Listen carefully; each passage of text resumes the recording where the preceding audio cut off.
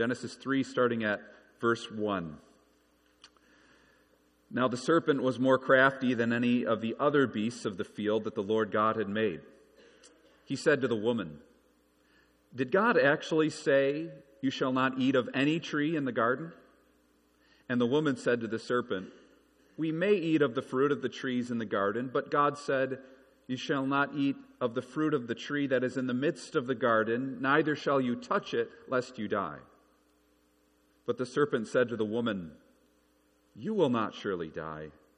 For God knows that when you eat of it, your eyes will be opened, and you will be like God, knowing good and evil.'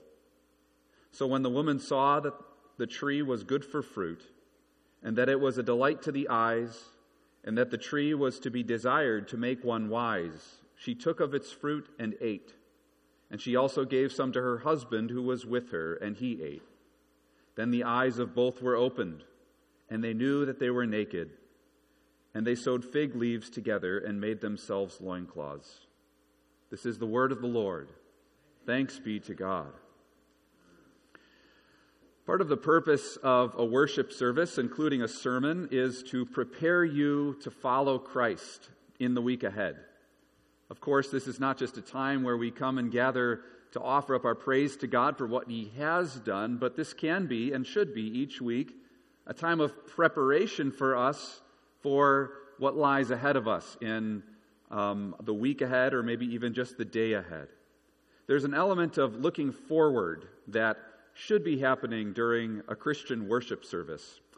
Because after all, the Apostle Paul said we're not just thinking about what is behind, but we're striving towards what is ahead. And so as you think about the rest of your day today, and as you think about the week ahead, you need to be prepared for temptation.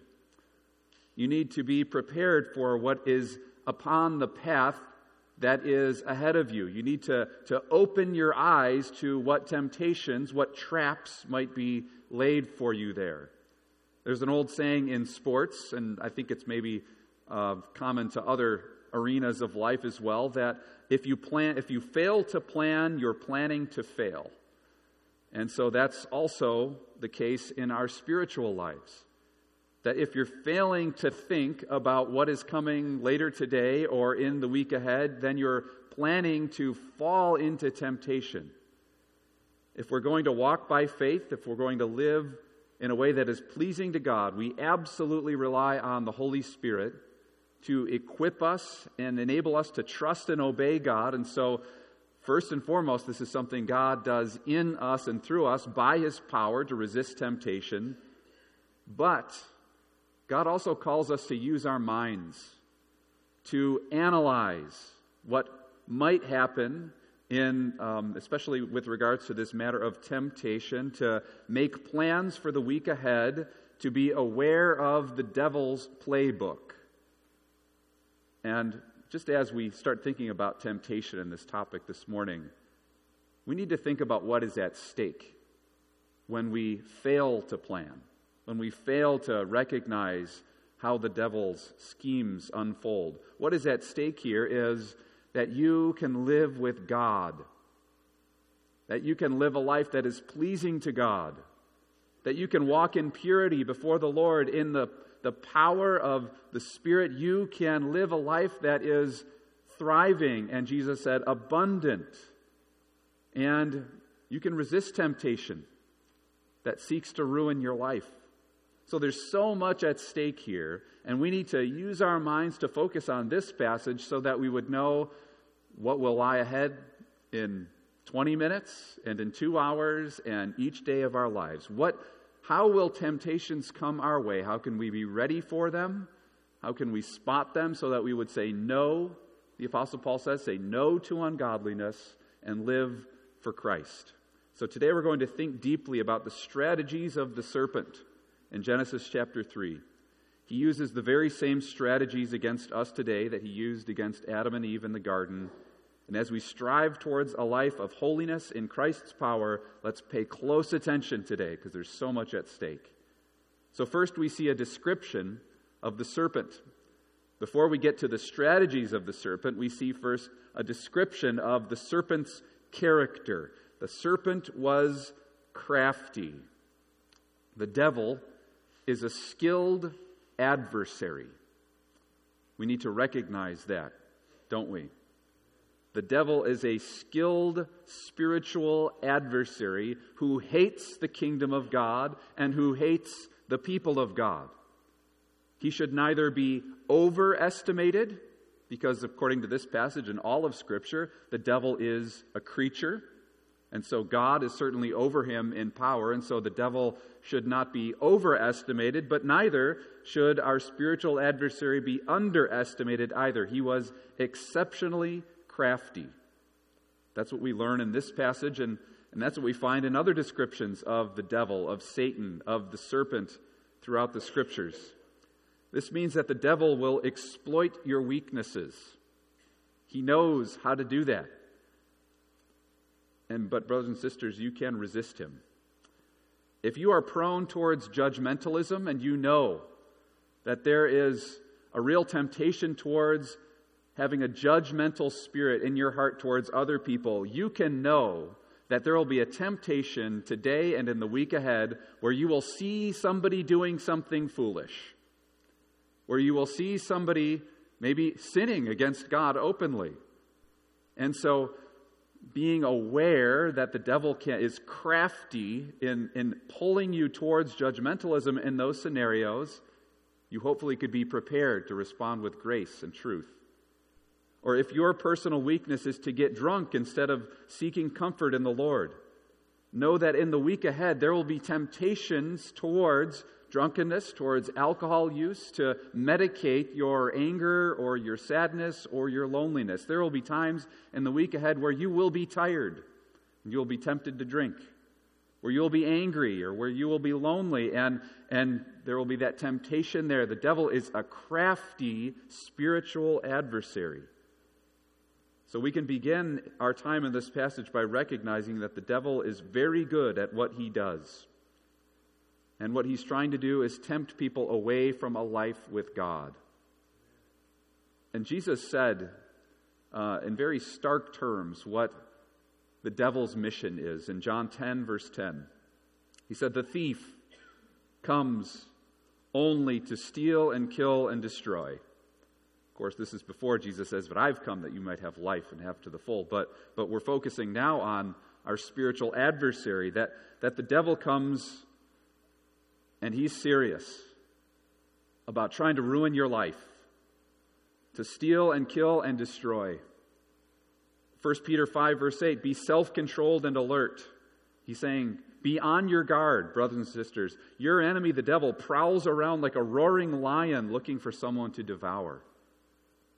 So, brothers and sisters, I plead with you today to take temptation and sin seriously, to be urgent in your desire to say no to temptation. We have a crafty spiritual enemy. He prowls around like a roaring lion to steal and kill and destroy. So firstly, we can recognize that in Genesis 3, and it's the teaching of the whole Bible. One of the major errors of the false teachers that you would often see on TV who are talking about a health and wealth prosperity gospel is that they fail to impart to their churches and to their listeners a sense of urgency about the destructiveness of sin. That's one of the great errors, I think, that's certainly creeping into American evangelical culture, is to preach sermons and think in a kind of way where we just gather together and we think about our hopes and dreams and how there's so much potential in all of you, and so go out there and get them, without recognizing that the devil is against you. The devil seeks to steal and kill and destroy, is prowling around like a roaring lion, and so be self-controlled, be on your guard, be alert. If a sermon doesn't mention sin and salvation through Christ alone, but instead focuses on your potential and your dreams, you will enter the week ahead naive about all of the traps that are set that seek to ruin your life. Instead of being naive, brothers and sisters, rely absolutely on God to overcome the devil. Be strong in the Lord and in His mighty power. That's what The Apostle Paul teaches in Ephesians chapter 6 in the famous armor of God passage. And in that passage, Paul is deadly serious about the battle that the Christian is in every day against our spiritual enemies. Be strong in the Lord and in His mighty power. And then Paul says, and put on all the armor of God. Because it's a battle. Similarly,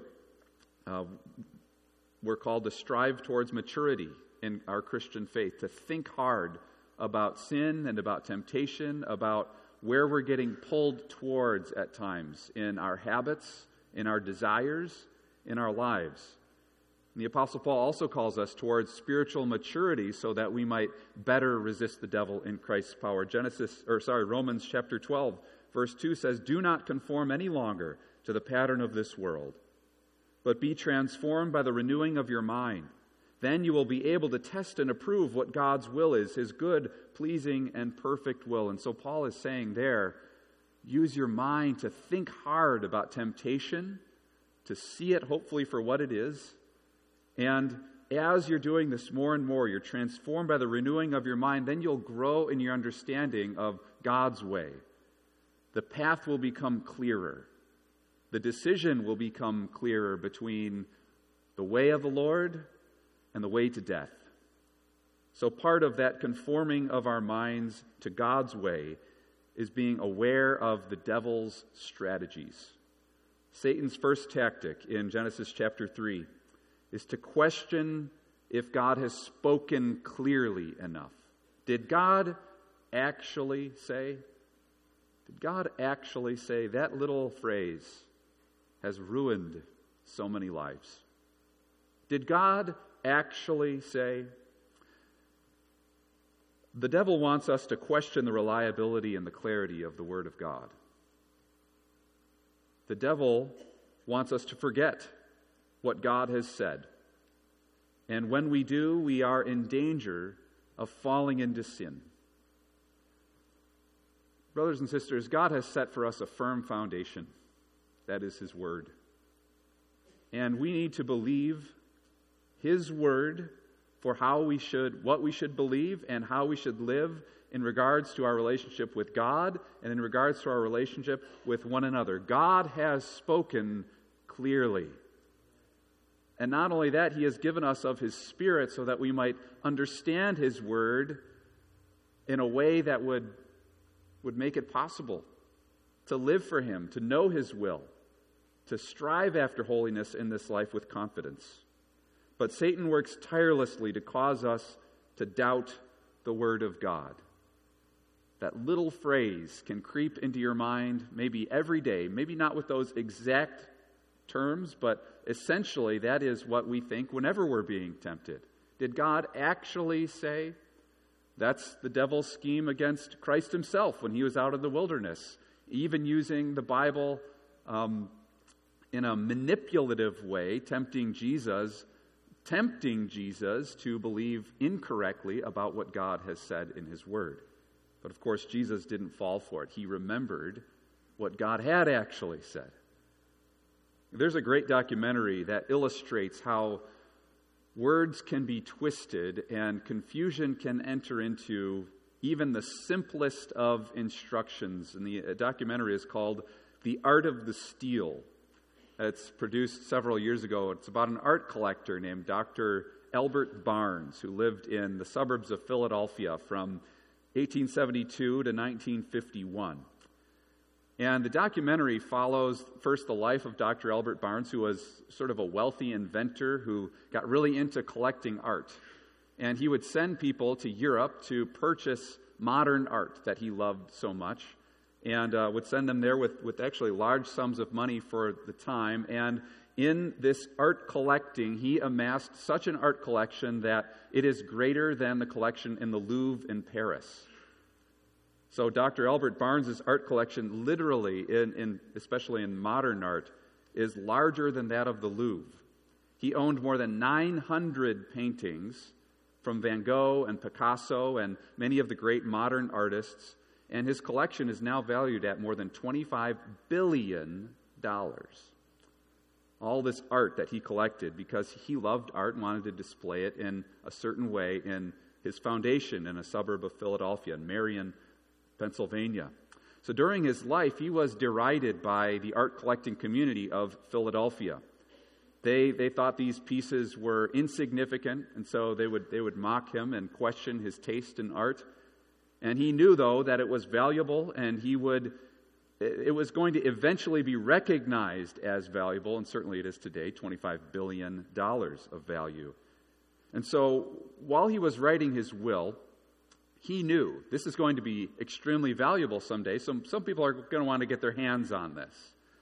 And so he found the best lawyers that he could hire to create a will that would never permit the cultural elites of Philadelphia from getting their hands on his art collection. He knew that they would want it once it was truly valuable. So he found the best lawyers he could find, and there were some main rules in that will. He said no item in this collection will ever be sold. No item in his collection will ever be loaned. It will never leave the building that he purpose-built, constructed for housing this art.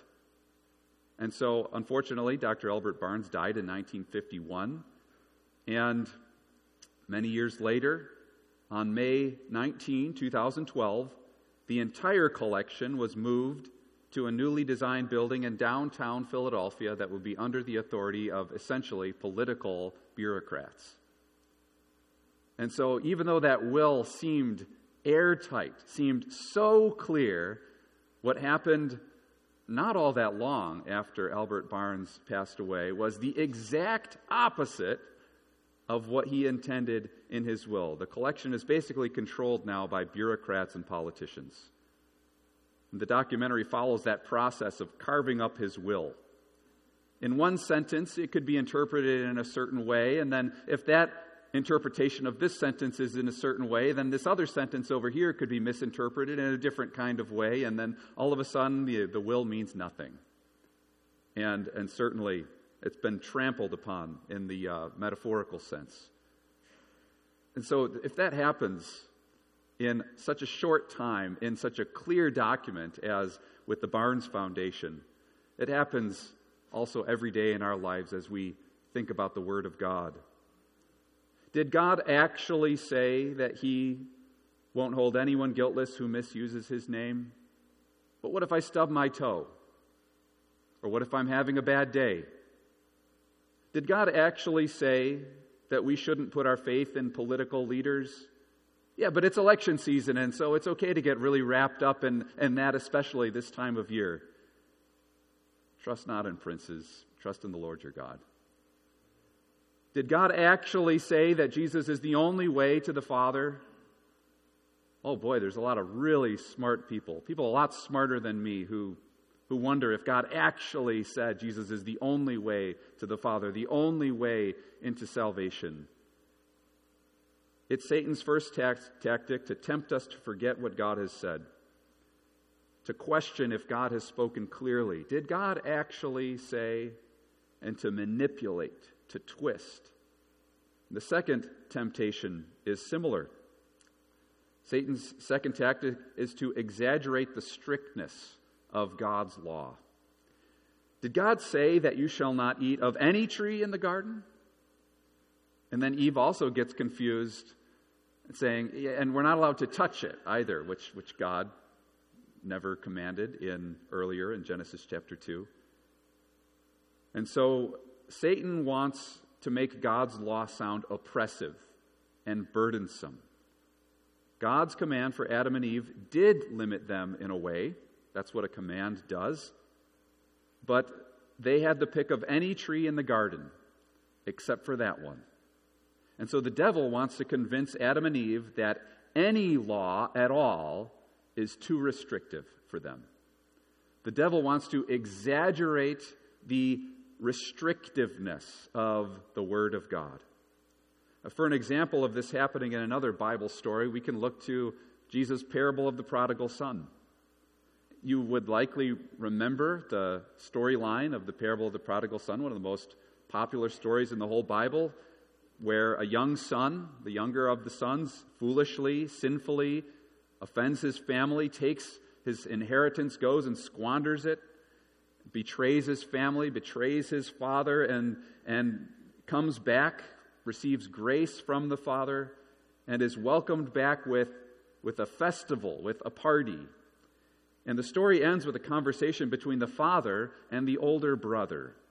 So Jesus taught in Luke 15 that as the party is beginning for the younger son who's come back, here's the conversation between the father and the older brother. And again, remember Satan's tactic of exaggerating the strictness of God's law. The older brother became angry and refused to go in to the party. So his father went out and pleaded with him, but he answered his father, "Look, all these years I've been slaving for you and never disobeyed your orders." Okay, it's got to be an exaggeration there. "Yet you never gave me even a goat so that I could celebrate with my friends. You were restrictive towards me. You were oppressive towards me and my friends. But when this son of yours who has squandered your property with prostitutes comes home, you kill the fattened calf for him." Now listen to the father's response. "My son," the father said, "you are always with me, and everything I have is yours. You could eat from any of the trees in the garden, except for that one." The father says, "Everything I have is yours. But we had to celebrate and be glad because this brother of yours was dead and is alive again. He was lost and is found." So again, brothers and sisters, in God's law, He gives some restrictions. He does. But a life with God will not be oppressive. A life with God will not be burdensome. With God, you'll have everything you need. If you are in Christ, you will have everything you need every day to live for God. Just like Adam and Eve had all the food they could need in the garden. There's no good reason to disobey God because He will provide for all your needs and you can trust Him. So this temptation to paint the law of God as more restrictive than it actually is can be seen in many ways today. For example, we could think about music. I love music. I like popular music and Christian music. I love church music.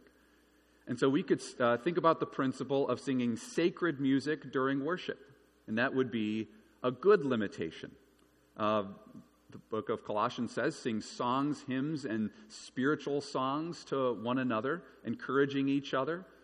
And so that would be a prescription for how a worship service could go, singing psalms, hymns, and spiritual songs together, to sing sacred music when we gather together as a church. And so some people would say, oh, so you think Christian music is the only music we're allowed to listen to? No, that would be an exaggeration of the strictness of a good principle from God's Word. They would say, yeah, but in church we should only sing songs that are meant to be used in worship, and so therefore, if I'm driving down the road, I'm not allowed to listen to the Beatles or some other band that I like to listen to. There's actually a lot of confusion about this matter. In my own lifetime, when I was a young man, when I was a child, sort of these only Christian music families became kind of a big thing. And so again, that's a confusion about the restrictiveness of the Word of God, about the principles that God teaches in His Word. Now, we should be careful about the messages that are coming to us in our music, but one truth, we should sing sacred music in church. Does not have to automatically apply to, oh, you've sinned if you've listened to a secular band for a little while. Similarly, we can think of taking care of our physical bodies. That there would be the call of God's Word to steward our physical bodies well, to pay attention to our physical health and what we're eating and if we're active and exercising. These are good principles. And so because that good principle applies, somebody would say, oh, so you're saying I can never have a bowl of ice cream? No, that would be exaggerating the strictness of a good principle from God's Word. And there is so much confusion about this. It requires wisdom. It requires knowledge of what God's Word actually says if we're going to follow in a way that is pleasing to God and also life-giving for us. But it's not just ethical matters. The devil's scheme also applies to theological issues too. For example, it is a core doctrine of the Christian faith that Christ Jesus will return to judge the living and the dead. It is an absolutely essential core doctrine that we believe that Christ has ascended to heaven and will return in the same way that he has left, in glory to judge the nations.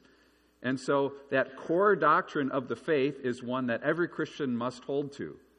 But then what some people, some churches, some ministers unfortunately do is they take another step further and they say, my interpretation of exactly how that's going to happen is an essential core doctrine of the Christian faith. And so they would say things like, if you don't believe in the rapture, well, then you must not believe any of the Bible. If you don't believe in something called postmillennialism, which is something that's the world is getting better and better as Christ returns, his enemies are being put under his footstool. If you don't believe in that precise theology, well, then you must not believe any of the Bible at all. You can see there, it's one of Satan's tactics to inflate the strictness, to exaggerate the strictness of God's word. So Eve eventually, she gave the correct response initially. She understood, no, God said we can't eat from that tree. But the seed was planted in her mind that wondered if maybe God is holding us back from something. Maybe God's word is oppressive. Maybe God's command actually isn't good for me. That was the seed that the serpent wanted to plant in her mind, and he did so successfully. And so thirdly, finally, Satan's third tactic, to confuse humanity about the consequences of sin. And it begins with an outright lie. You will not surely die, for God knows that when you eat of this fruit, your eyes will be opened. You will be like God, knowing good and evil.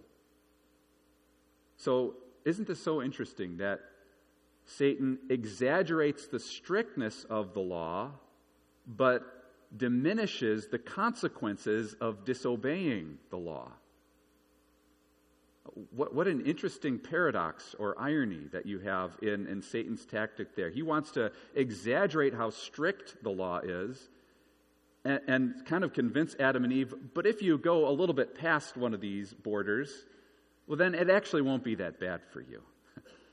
So the tempter refutes the negative consequences of sin, and he says the outcome of disobeying God is going to be good for you. And the implication here is that the outcome of obeying God is bad. But brothers and sisters, the outcome of obeying God will always be good. Just want to repeat that because it's so clear and so central to how we should be understanding this passage. The outcome of obeying God will always be good. Always. Read your Bible every day, and you will grow in your knowledge and love for God. Develop a prayer life where you love the presence of God, and you will live with confidence in God. Believe on the Lord Jesus Christ for the forgiveness of your sins, and you will not feel guilty or shameful about the sin that you have committed, because the price has been paid. You've been washed. You've been redeemed in Christ. And so you can have a peace of mind that comes from believing the Word of God. Relentlessly teach your children the Word of God, and they will remember it. If we rely on our own intellect and on our own decision-making, we won't be able to discern God's way, and the right way will seem like a waste of time. But if the Spirit is active in your life, you will see, brothers and sisters, you will see how good the path that God has set before you is, and how dangerous and deadly the other path is. You'll see clearly which way God would want you to go. And so hopefully you could incorporate this in your prayer life, that you would remember the consequences of sin and remember the rewards of obedience. That before you would go into each day, you would maybe pray, God, help me, and maybe in a time of temptation, to see where that temptation will lead me. It will lead to death and misery. Help me see that before, God. And help me see also, God, how following you, trusting you, serving you, living humbly before you would be a life of blessing today. The Christian who is filled with God's Spirit will understand the consequences of sin and the rewards of obedience to God. Adam and Eve, though, only thought about how good the fruit looked, how good it looks right now, forgetting God's promise that if they ate, the outcome would be terrible. So, brothers and sisters, pray that the Lord would open your eyes to see the goodness of following Jesus, the goodness of living with God, and the misery that comes from sin.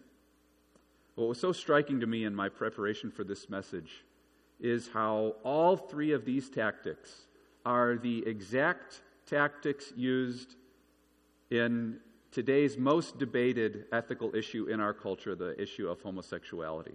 I know I talked about this last week. It's not going to be every week that we talk about this matter, but it is the most debated ethical issue in the Christian Reformed Church today and in the broader culture.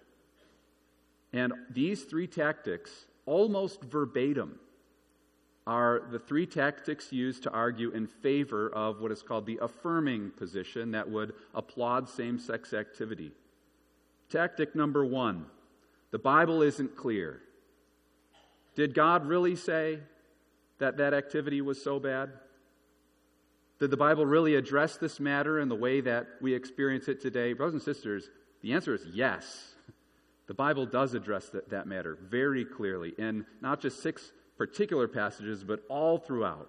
Tactic number two, the traditional biblical teaching on human sexuality is repressive. It's too strict. We need to open things up. You don't want those people in your churches, do you? No, we do, brothers and sisters.